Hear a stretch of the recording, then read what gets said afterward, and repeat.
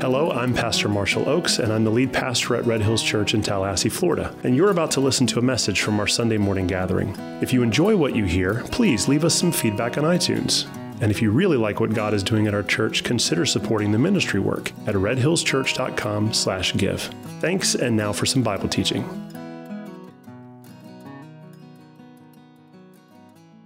Last week, I started the sermon talking about shepherds. And I spent a great deal of time talking about how through God's word, the shepherd is given to us as God's ideal example of leadership.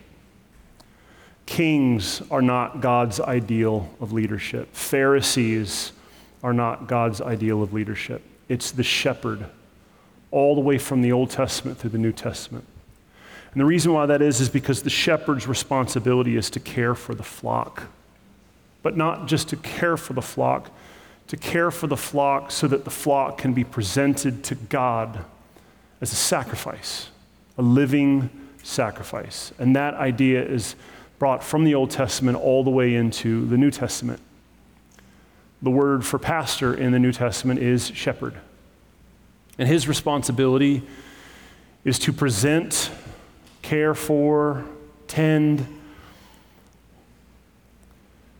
in order to present God's people to God as a sacrifice. Now, the opposite to that, when a shepherd is not doing his job, rather than presenting the sheep to the Lord as a sacrifice, the shepherd can be guilty of sacrificing the sheep for his own personal gain. You see this in church settings where the pastor thinks that the church exists for him to stroke his ego, to make sure that he has enough resources to live the kind of lifestyle that he wants. The sheep are sacrificed for him. You can see this in the local family. You can see this in business. Any situation where a leader does not see his responsibility as caring for the pasture he's been given, but rather seeing the pasture as his own personal property that he can do whatever he wants on that property. And therefore, rather than preparing the sheep to sacrifice to the Lord, he prepares the sheep to be sacrificed to himself. Now, the reason why I'm bringing this up is because when shepherds turn selfish and start slaughtering the flock, the Lord gets very angry. This is actually brought up in one of the prophets, Zechariah 10:3, where God says, I've been looking across Israel and I found the shepherds who are acting wickedly, and I am angry at them, and I'm going to discipline them. Now, I'm saying this because as we're reading through 2 Samuel, last week's message was a wake-up call for us, because all of the things that we're reading in the 3 chapters last week and the 3 chapters this week are directly connected to David failing at his responsibility as a shepherd. He was derelict in his duties. His responsibility was to shepherd Israel, to look after Israel. But instead, he took the sheep of Israel and sacrificed them for himself. This is what the prophet Nathan came and told him in the parable. You were supposed to be looking after these sheep, but you went outside of your own boundaries, and you took the sheep you're supposed to be looking for, and you used them for your own personal gain. It was a convicting message and a wake-up call for us, because it reminds us that all of us, if God views leadership, the ideal leadership, as a shepherd, that's the ideal example of leadership as a shepherd, then all of us should be viewing any leadership role that we have as being a shepherd. It doesn't matter if you're just a dad over your own home, or you're a mom looking after your kids, or if you're a boss at work, or if you're a college student and you're in charge of some project that you have to work with other people with, or you're at your job, you have been given responsibility to oversee this little area. That responsibility that God has given you isn't so that you can build your own ego and build your own platform and use the people there to step on to get to the next level and wherever you want to go. Your responsibility is to care for them. And last week was a tough message because it was a wake-up call and realizing that in all areas, if we are not good shepherds, there are repercussions. There are consequences. And as we started going through this convicting message has a way of kind of seeping into our soul, because you may be at a place now where you treasure God above all things, and you're here in this church and you love God and you're like, man, I want to be a good shepherd. I hear what you're saying and I'm on that. I'm with you. I'm working as hard as I can to just keep my eyes on that pasture and that pasture alone. But if I'm honest, I haven't always been like this. I have not always been a good shepherd. I am now. I'm trying as hard as I can to keep my eyes on Christ and not care about any other pasture. I just want this. But I haven't always been like this. I wasn't a good dad to my kids growing up.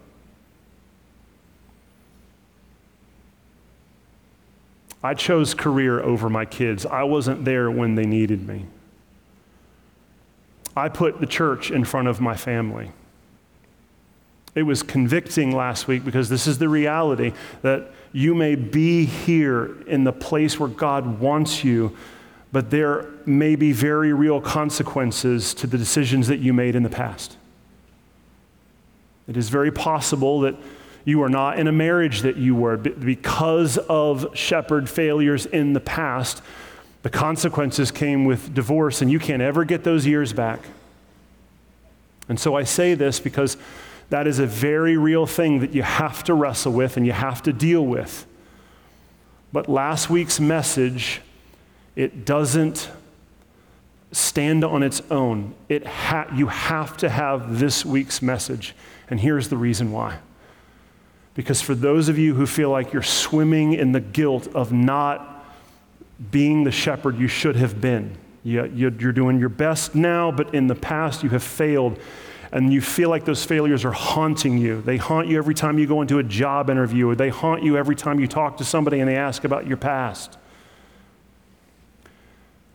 I have good news for you.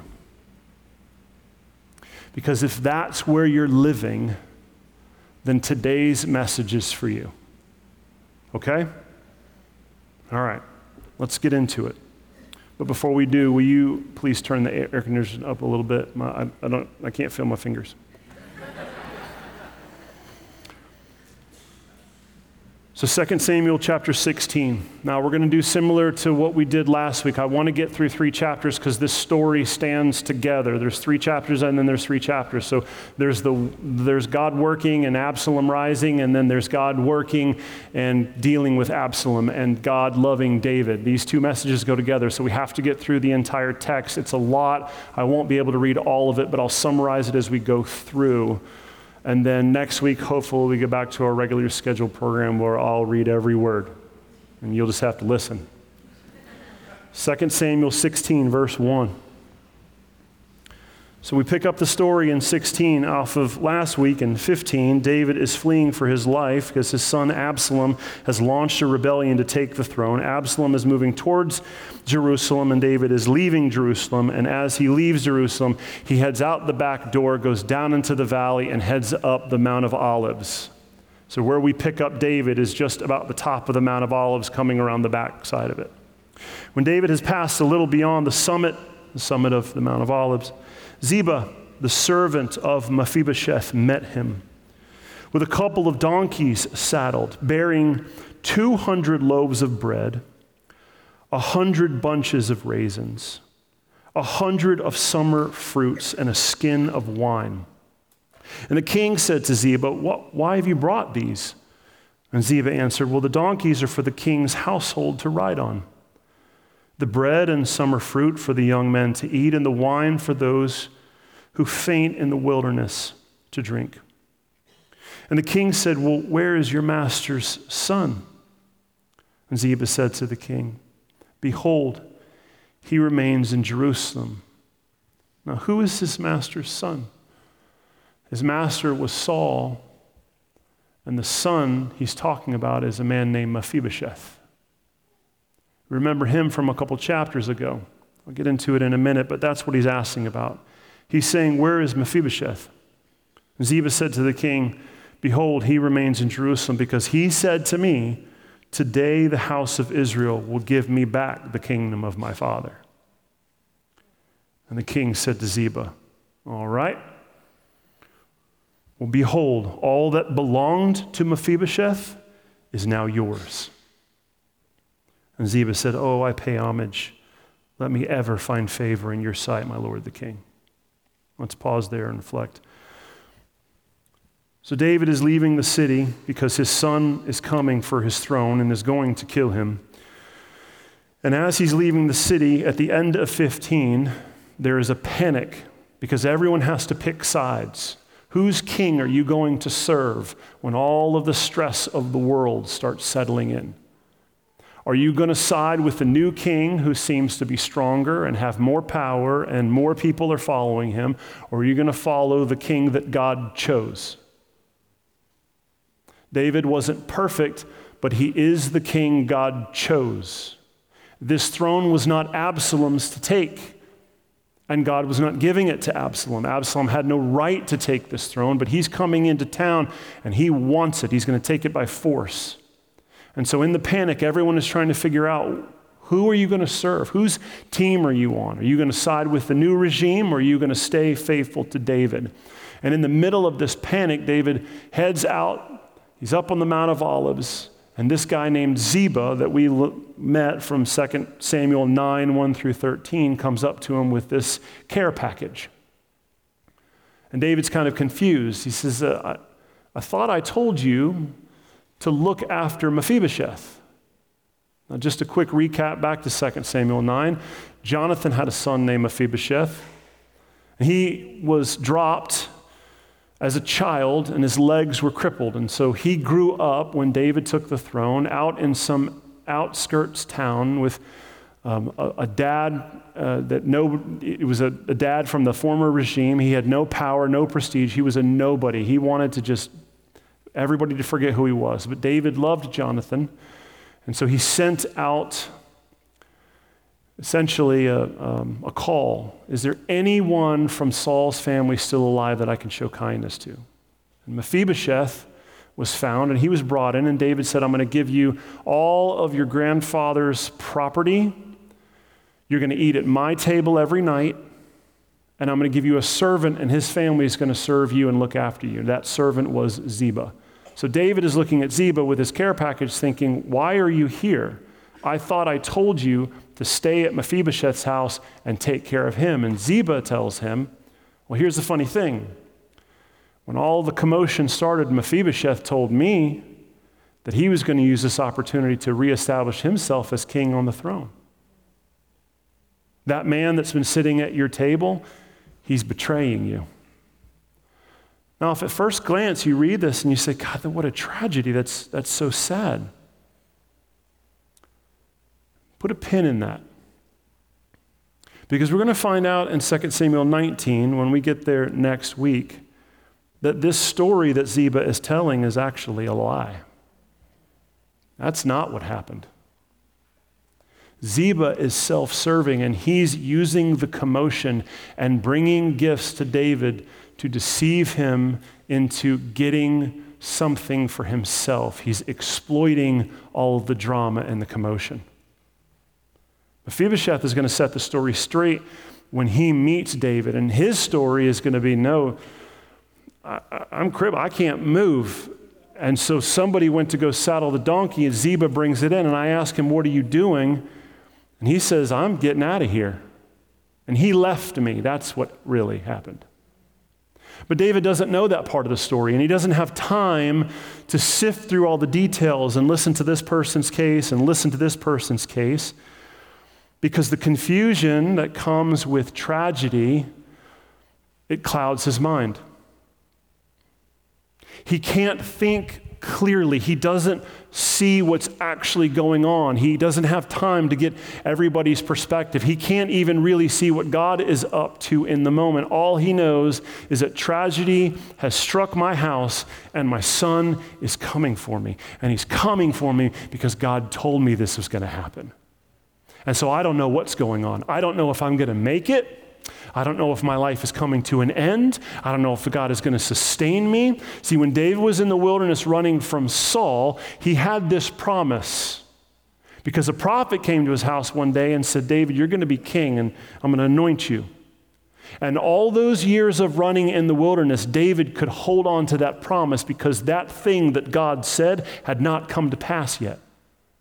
So all the time David's running in the wilderness, running from Saul, he knows that Saul's never going to catch him. He knows that he's not going to die in the wilderness because God has given him a promise. And until that point where he becomes king, he's still here. But the last thing that God said to David was that because of your sin, because of what you did in private, I'm going to send calamity to your house, and that thing is going to be done to you in public. So David, he can't tell which way is up or down. He doesn't know what's going on, and so people are exploiting and taking advantage of that. And what this is showing us, reminding us, because we all know this, is that when the stress levels increase, nobody thinks clearly. When all of the calamity starts setting in, the things that you thought you knew, you start questioning because you're just not really sure which way is up and which way is down. So the author is starting the story showing us that the state that David is in. He is in no state to save himself, is the point. He can't take up arms. He's not going to fight his own son. David is going to need someone to fight his battles for him because he has failed as a shepherd, and the only way to get restored is for God to intervene and to do something. David's out of options. He can't do anything. And the author reinforces that in the next section, verses 5 through 14. Because as David passes past the Mount of Olives, he goes down the other side. He heads up towards the Jordan River. He goes through a town that used to be run by Saul. It's called Barum. And as he's walking through this town, this guy named Shimei, who is from Saul's family, starts shouting curses at David. You're pathetic. You know why this is happening to you, David? Because you stole the kingdom from Saul. You don't have any business wearing his crown. God is punishing you for what you did to Saul's family. Insult after insult after insult. Now, David is walking with his mighty men, and there's a couple hundred people following him, and all of them are listening to Shimei shout out blasphemy. He's cursing David. And David's men, they're getting a little upset. One of them turns to David and says, hey, let me go shut that guy up. And by shut that guy up, I mean kill him. And David turns to him and says, don't touch that guy. Because that might be God speaking curses to me through him. What? What, David? David is so in the throes of drama and caught up in all of the circumstances and the confusion that he cannot see clearly. And he literally starts thinking that someone who is cursing him, God actually might be speaking through that. That guy might be a prophet. Don't touch him. Who am I to say anything against what God has done? The last thing I heard from God, the prophet told me I'm under judgment, so this aligns with what I know. Don't touch him. This reinforces what happens in tragedy, that you can't see clearly. So what does David keep doing? He doesn't shut the guy up. He doesn't command his troops to go kill him. He keeps going. Now that's important because that reality might just be the answer to the prayer that you have been praying recently. We as God's people are not, we're very familiar with the prayer, Lord, my world is crumbling and everything is falling apart. I don't know which way is up. I don't know which way is down. I don't know what to do next. I can't even see you working. I don't even know if you are in this. I am so lost. I don't know what to do.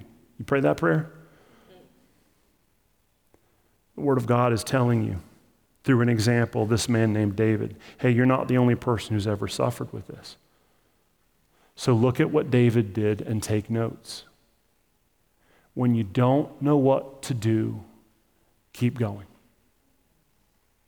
When you have been praying on this same thing for 2 years and you're saying, I don't know what he's doing, keep going. When you are so lost that you don't know what is up or down and something comes your way and you're like, I don't even know if this is a blessing or a curse. I don't know if God is sending this or if the enemy is sending this, and if I take this, I'm going to be even further off the path. What do?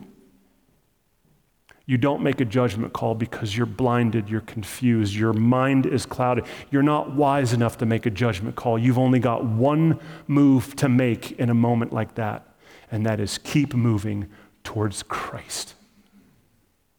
There is one thing that will never fail you, and that is fix your eyes on Jesus. What do? You keep going. You keep your eyes on him and you ask him to build your faith and you ask him to make things clear and you ask him to work on your behalf because you don't know what to do. Your mind is so clouded. Things have been done to you, or because of your own past shepherding failures, you are under the consequences of your own sin, and you can't see clearly. What do? You keep chasing after Christ. Do not stop. Do not make a judgment call that you will regret later. You keep your eyes on Christ, you get in his word, and you focus on him. You treasure him above all other things, and you let that decision that has to be made set to the side until you are clear enough in your head to make it. That's what David is showing us. And when you do that, God shows himself strong. The prophet Isaiah says it like this: God rolls up his right sleeve, and he bears his mighty arm. And he starts working on your behalf in ways that you are completely ignorant to. You are so lost, so on the other side of the Jordan River, so disconnected to the politics in the city. You don't know what's going on. That's okay. You don't need to know what's going on. You serve a king who does know what's going on, and all you have to do is focus in on him, and he will provide everything that needs to be taken care of without you needing to know the details. And the story pivots in 16:15 and starts showing us how God is doing that without David being anywhere around. Go to 2 Samuel 16:15. Now Absalom and all the people, the men of Israel, came to Jerusalem, and Ahithophel was with him. And when Hushai the Archite, David's friend, came to Absalom, Hushai said to Absalom, "Long live the king, long live the king." Just a brief backstory. Hushai was one of David's best friends, and Ahithophel was one of David's wisest counselors. So both of these men served David, but in the shakeup, Ahithophel switched sides and is serving Absalom. But Hushai stayed with David. And so what David did was, when David met Hushai on the way out of town, David said, "I want you to go back into the city. And when Absalom shows up, I want you to be my spy. Tell him that you switch sides and that you're serving him now, not me. And maybe, just maybe, God will use you to sow division so that my son won't steal the throne." So Hushai comes up and meets Absalom as Absalom is coming into town. And Hushai says in verse 16, "Long live the king, long live the king." And in verse 17, Absalom says to Hushai, "Is this your loyalty to your friends? Is this how you treat your friends? Why did you not go with your friend?" He's talking about David. And Hushai says to Absalom, "No, from whom the Lord and his people and all the men of Israel have chosen, his I will be, and with him I will remain. I will serve whoever the king is. I have no allegiances to my friend. And again, whom should I serve? Should it not be his son? As I have served your father, so I will serve you. Then Absalom said to Ahithophel, Ahithophel, give your counsel. Now that I'm here in town, what should I do next? Now buckle up. Because Ahithophel tells Absalom in verse 21, go into your father's concubines, whom he has left to keep the house. And all Israel will hear that you have made yourself a stench to your father, and the hands of all who are with you will be strengthened. So they pitched a tent for Absalom on the roof of the palace, and Absalom went in one by one to his father's concubines in the sight of all of Israel.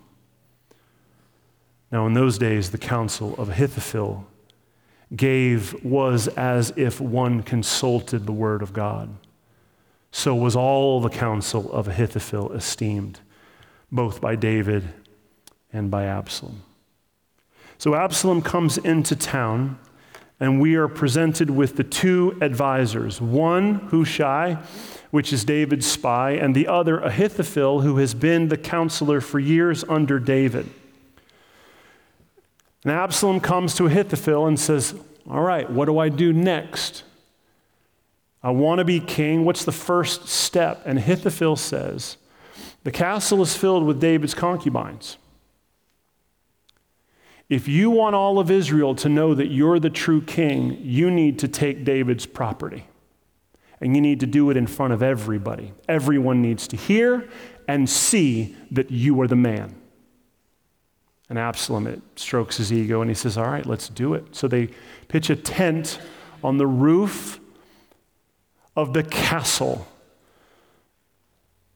And out in front of everybody, Absalom goes in, and he sleeps with all of the concubines.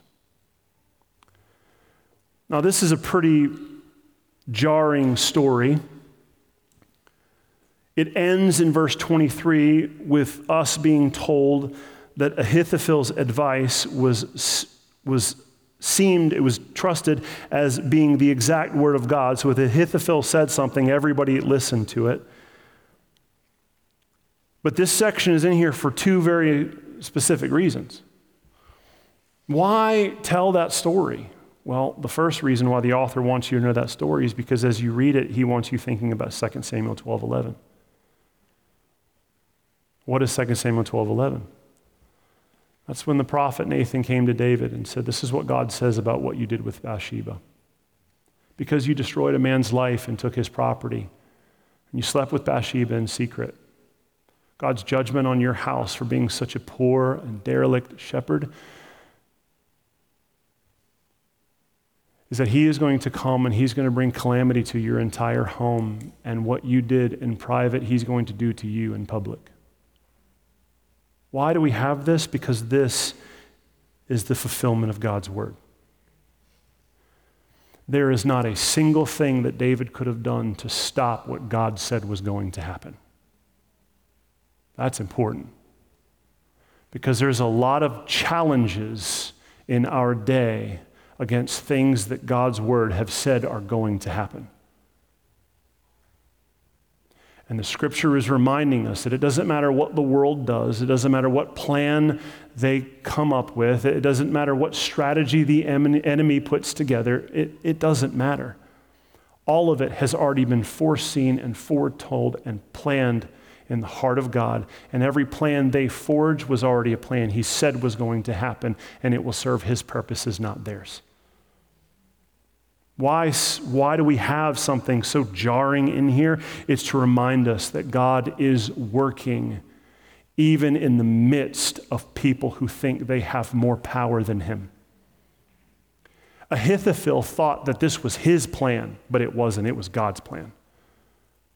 Absalom thought that he was the man dominating his power, but he wasn't. He was a puppet being used by God. And David thought he was losing everything. But on the other side of the Jordan River, with no power to save his own life, God is working to fulfill his word and sustain his promises. But there's another reason why this is in here. And we kind of miss this unless we make sure we pay attention to the genealogies. I mentioned this last week, but it probably went over our heads because genealogies are confusing. But I'll bring it up again here today because there is something really juicy about this ask that Ahithophel gives to Absalom. When we're introduced to Bathsheba in 2 Samuel 11:3, we're told that Bathsheba is the daughter of a man named Eliam.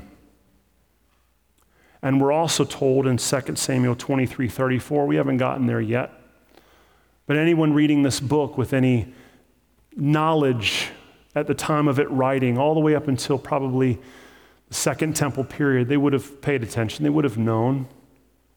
They would have been familiar with the genealogy that says that Eliam's father was Ahithophel. Ahithophel was Bathsheba's grandfather. This plan to shame David by having his son sleep with his concubines, it was deeply personal.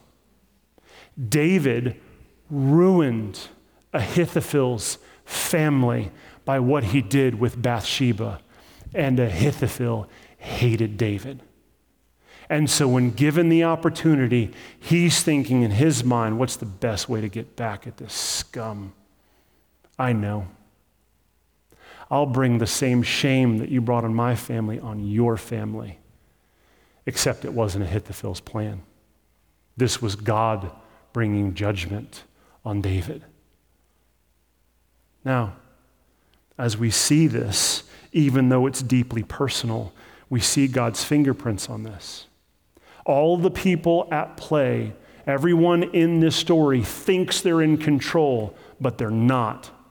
The ones who think they're not in control, they know who is in control, and they trust him. But this is important.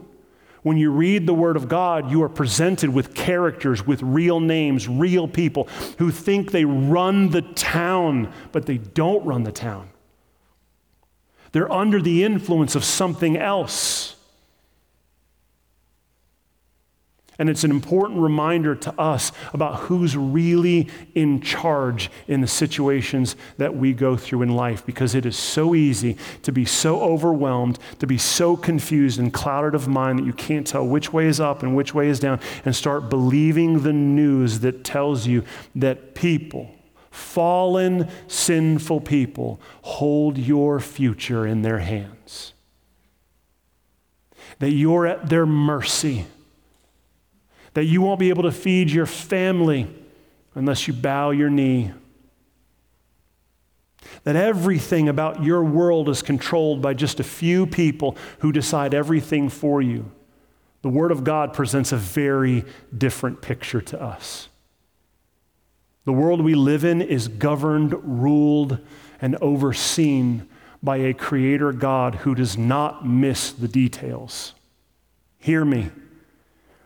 The panic that has set in God's people has no business living in the hearts of God's people. Because who you have been told is in charge is not really in charge. You are being lied to. There is a God in heaven who oversees all of time and your destiny, and it doesn't matter what the news says, he is still in control. There is a Lamb who is worthy to open the seals. There is one who is worthy to sit on the throne. Not 10, and they've got to duke it out. There is one. And as we read through the story, I want you to see how helpless David feels and how strong our mighty God is at working his purposes and plans to keep David established on the throne with zero help from David. Let's go to 17, verse 1. Moreover, Ahithophel said to Absalom, "Let me choose 12,000 men, and I will arise and pursue David tonight. I will come upon him while he is weary and discouraged and throw him into a panic, and all the people who are with him will flee, and I will strike down only the king. I will bring all the people back to you as a bride comes home to her husband. You seek the life of only one man, and all the people will be at peace." And the advice seemed right in the eyes of Absalom and all the elders of Israel, because Ahithophel is always right. And frankly, here, he is right. If Absalom agrees to Ahithophel's plan, it's over. Ahithophel will pursue David. He is so clouded of mind, he can't see which way is up. He doesn't know what to do. He is weak, and he will be overcome. But look what happens in verse 5. Absalom says, "Call Hushai the Archite also, and let us hear what he has to say." Why? You've got the best advice. Everybody agrees. Why are you asking for a second opinion? And why is it the guy that you don't know is David's spy? Because there is a God in heaven who oversees all things, and these men who think they're in charge are not in charge. Absalom thinks it's a good idea. Let's call Hushai, but God is setting him up. Call Hushai the Archite and let us hear what he has to say. Verse 6, when Hushai came to Absalom, Absalom said to him, "Thus has Ahithophel spoken. Shall we do as he says? If not, you speak." So this is what the other plan is. What is your advice? In verse 7, Hushai says to Absalom, "This time the counsel of Ahithophel has given is no good." Hushai said, "You know that your father and his men are mighty men, and they are enraged right now, like a bear robbed of her cubs in the field. And besides, your father is an expert in war, wilderness war at that. He will not spend the night with his people. Behold, even now, as he have hidden himself in one of the pits or in some other place, and as soon as some of the people fall at the first attack, whoever hears it will say, 'There has been a slaughter among the people who follow Absalom.' You're not getting your dad tonight. He's too smart for that. Then even the valiant men whose heart is like the heart of a lion will utterly melt with fear. For all Israel knows that your father is a mighty man, and that those who are with him are valiant men. But my counsel is that all of Israel be gathered to you." Take some time, my man. Rally some troops. Don't go tonight. Give it a few weeks. Send out a call to the whole nation and get everyone to follow you. From Dan to Beersheba, as the sand by the sea for multitude, and that you go to battle in person. Gather the largest army you can and lead them out to war. So we shall come upon him in some place where he is to be found, and we shall light upon him as the dew falls on the ground. And of him all the men with him, not one will be left. And if he withdraws into the city, then all Israel will bring ropes to that city and will drag it to the valley until not even a pebble is there to be found." And Absalom and all the men of Israel said, "The counsel of Hushai the Archite is better than the counsel of Ahithophel." Why? Because he was stroking his ego. Don't let Ahithophel go out tonight and get David. Give David some time. Gather all of the troops, and then you lead the army out to battle. For the Lord had ordained to defeat the good counsel of Ahithophel, so that the Lord might bring harm upon Absalom. There it is. There it is.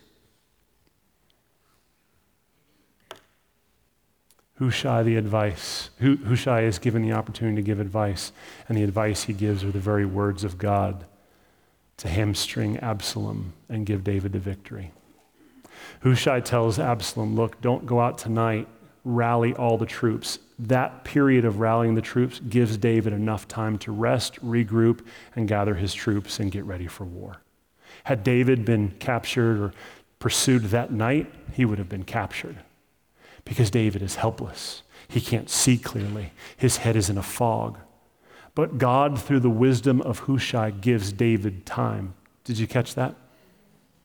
David is out in the wilderness in the middle of nowhere, and we're told in verse 14 that with no strength in his own body to protect himself, miles away from the decisions that are being made, God is working. This is the great news I told you about at the beginning of the message. For those of you who are swimming in regret because of past failures as a shepherd, responsibility or leadership responsibilities God has given you, and you failed at that, I have such good news for you. Those things are not wasted on the God who oversees all. Your life, your mistakes, they're not a waste.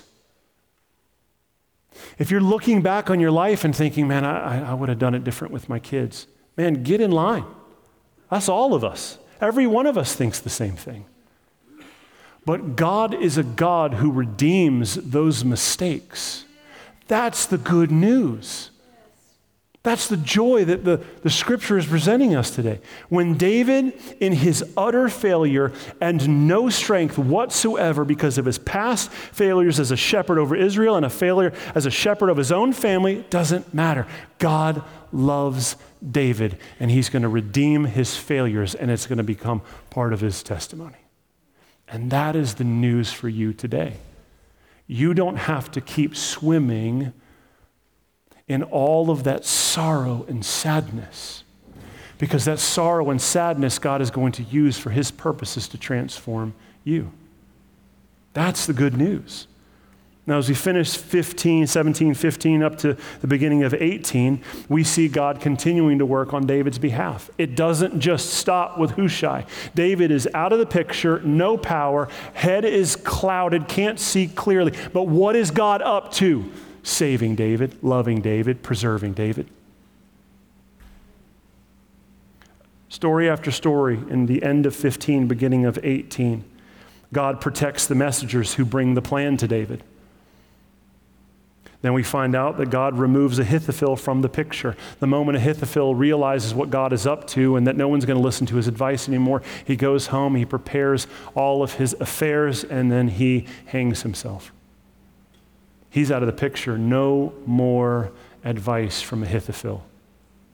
And then as we see at the end, as we get into the 18, that God is even using the forest to fight on David's behalf in this town, Mahanaim. Let me show you a map. I don't want you to leave without a map. You got to have a map. So this is the region we're zooming in on. This is the path that David took. He left Jerusalem. Started down here at the Dead Sea. He went up the Mount of Olives, went to Baharim, then crossed over the Jordan, and then went up to Mahanaim. This is where the battle is taking place. It's up in Gilead. It's up in the mountains, and there are trees everywhere. And we're told that the trees worked against Absalom. The men of Absalom were tripping on roots and falling on their own swords. God is working on David's behalf when David has no strength and no advice, no knowledge on what to do.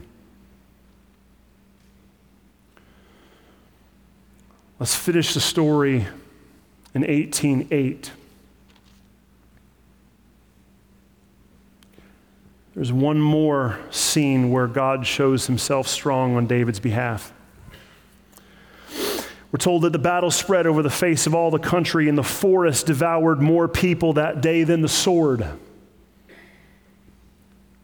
And Absalom happened to meet the servants of David, and Absalom was riding on his mule, and the mule went under the thick branches of a great oak, and his head caught fast in the oak and was suspended between heaven and earth while the mule that was under him went on. And a certain man saw it and told Joab, "Behold, I saw Absalom hanging in an oak." You see that? God used the hair that he gave Absalom to get caught in a tree that God created in order to ensnare him. Nobody caught Absalom. God caught Absalom. God took care of the situation. And where is David? He's hiding. He's hiding in the woods because his men told him, don't go out to battle. And the Lord is fighting on his behalf. Verse 11, Joab said to the man who told him, what you saw him? Why then did you not strike him there to the ground? I would have been glad to give you 10 pieces of silver and a belt. But the man said to Joab, look, man, even if I felt in my hand the weight of 1,000 pieces of silver, I would not reach out my hand against the king's son. I've heard the stories of people who just delivered messages to David that he didn't like. For in our hearing, the king commanded you and Abishai the Ittai, for my sake, protect the young man. I heard at the beginning of 18, David's instructions to you to go easy on Absalom. We all know that was bad advice, but he's not thinking clearly, but I'm not going to take his life. Verse 13, on the other hand, if I had dealt treacherously against you his life, and there is nothing hidden from the king, then you yourself would have stood aloof. You would have been killed. David would have killed you. And Joab said, look, I'm not going to waste my time like this with you. So he took 3 javelins in his hand and he thrust them into the heart of Absalom while he was still alive in the oak tree. And 10 young men, Joab's armor bearers, surrounded Absalom and struck him and killed him. And then Joab blew the trumpet, and the troops came back from pursuing Israel, for Joab restrained them. And they took Absalom and threw him into a great pit in the forest and raised over him a very great heap of stones. And all Israel fled, every one to his own home.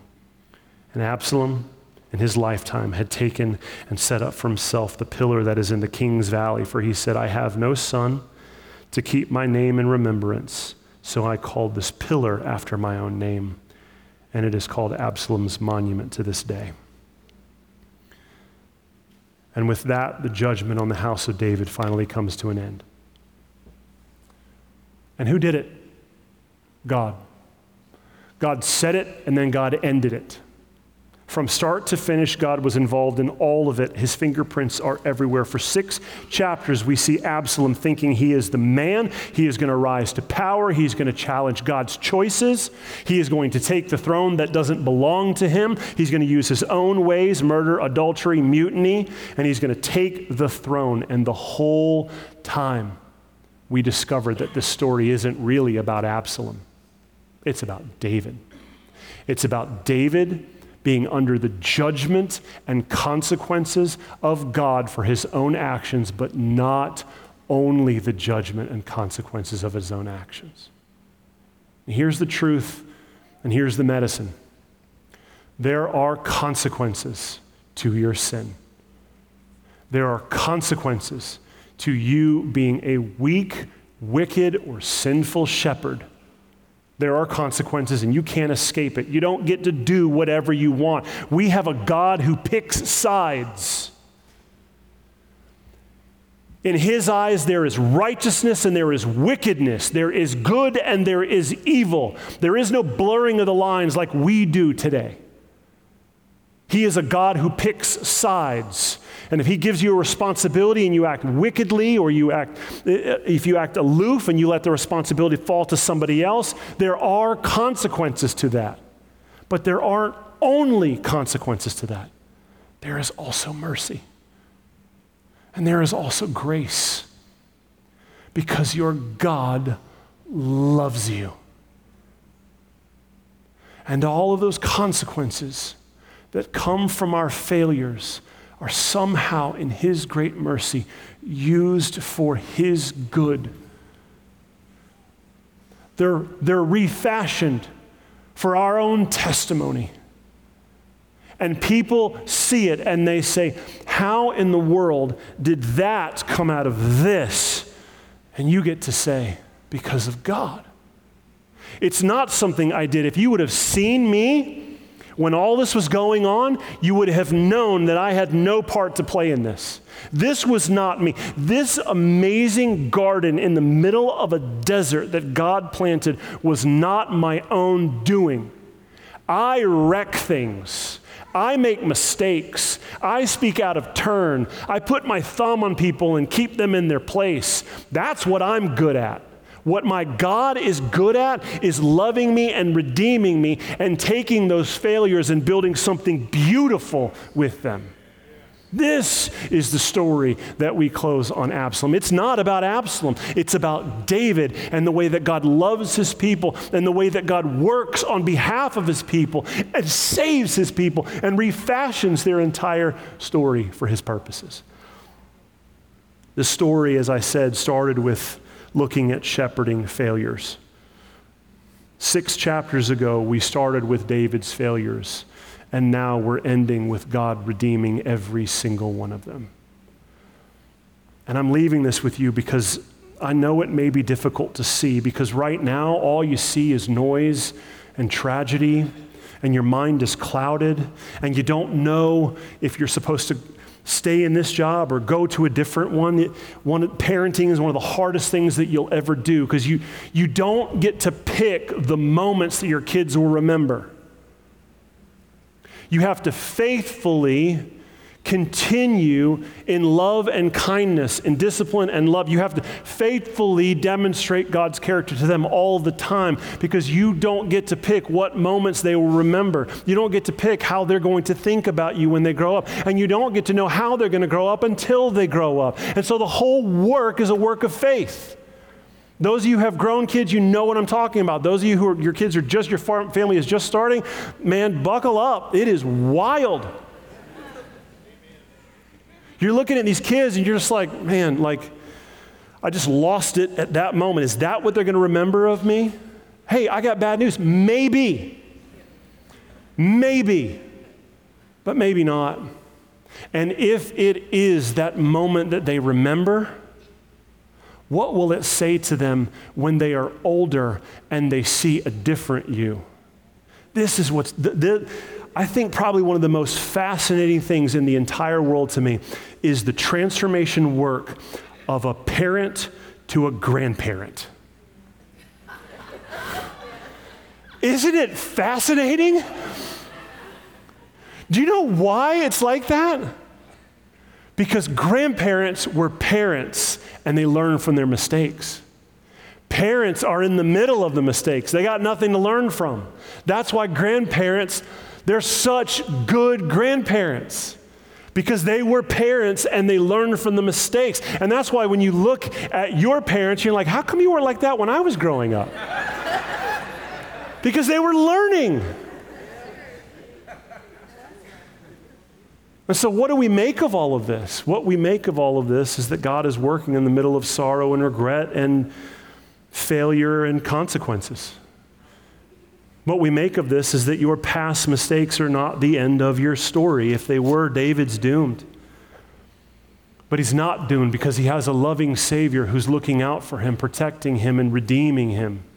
David was not a perfect man, but God wasn't looking for a perfect man. He was looking for a man whose heart was surrendered to him. And when presented with the reality, you're a failure, you made this mistake and you can't run from it. He didn't, like Saul, excuse it, pretend it wasn't him, blame it on someone else. He fessed up and he said, you're right, I have sinned, and it broke him. And he dealt with the consequences, and God loved him through it and transformed him. So, if today, or even after last week's message, you feel like a failure, if last week you felt like you were just sitting there being beat with the hammer of God's word, I have failed as a shepherd. I wasn't a good parent, or man, you're young, I failed as a child. I haven't been a good child. I've put my kids, or I put my parents under unbelievable stress because I wanted my way and not God's way. Look, you can be 13 and come to this reality. I pray that you do. But if you're feeling right now in this moment that you're a failure because of parenting issues, child issues, you felt as an employee or as a man or a woman or a shepherd or a Christian, I have good news for you. You are in good company. You are counted among the family of God, the misfits who all make mistakes. You are not counted among a family who always got it right and was always perfect. You are counted among a people who pretty much always got it wrong, but God loved them and saved them and redeemed them. Now, that does not give you an excuse. It doesn't, man, I got a free pass. It doesn't matter what I say or what I do. God's going to... No. Just because grace abounds in sin doesn't mean that you can sin more so that grace will abound even more. There is an expectation on you to shepherd the pasture you have been given. But in those failures, the good news from God's word is that he is redeeming those failures behind the scenes without you even knowing what is going on. Listen to me. There are some of you in here right now that are struggling with a situation with a child who is a prodigal and they were wayward, and you're wondering in your mind, are they doing that because of a decision I made? Hear me. Let yourself off the hook. At some point, everyone grows up to an adult and they have to make decisions for their own lives, and you are not responsible for those anymore. When they stand before a holy God, they will give an account for their lives, not your life. Let yourself off of the hook and read 2 Samuel 16, 17, and 18, and know that even if you did fail and they are blaming you for it, that there is someone that God will send in their path to give them wise counsel. And in your complete lack of being able to do anything, if you trust that God will send someone, you're going to be blown away at what the next 12 months are going to look like. Hear me. This is what he does. He specializes in not letting you know what he's up to and working anyway, because he loves you and he loves your child. You go ahead and apply that across the entire board. If it's a marriage situation, if it's a parent situation, if it's a work situation, you did something against the law at your last employment and it's on your record and it haunts you everywhere. And you're thinking every employment opportunity I go to now, that's going to show up again. You serve a pretty small God if you're afraid that your future is charted by your own decisions and not his overarching sovereign power. So take this word, let it sink into your bones and let it apply across. I don't care what news you got. I don't care what you're struggling with. I don't care how bad you think things are or how clouded your mind is. It doesn't matter. There is a God in heaven who sits at the right hand of the Father, who forever intercedes on your behalf and is working on your behalf, and you don't need to know the details. All you need to know is that he is working and he will be glorified, and he is in the business of redemption. Amen? Let's pray. Hello again, it's Pastor Marshall, and I just wanted to say thank you for listening to this message. If you want to hear other messages or maybe find out more about our church, you can visit redhillschurch.com. From there, you'll find links to our social media pages, message archive, and ways you can support the ministry work. Thanks again for spending time with us, and God bless.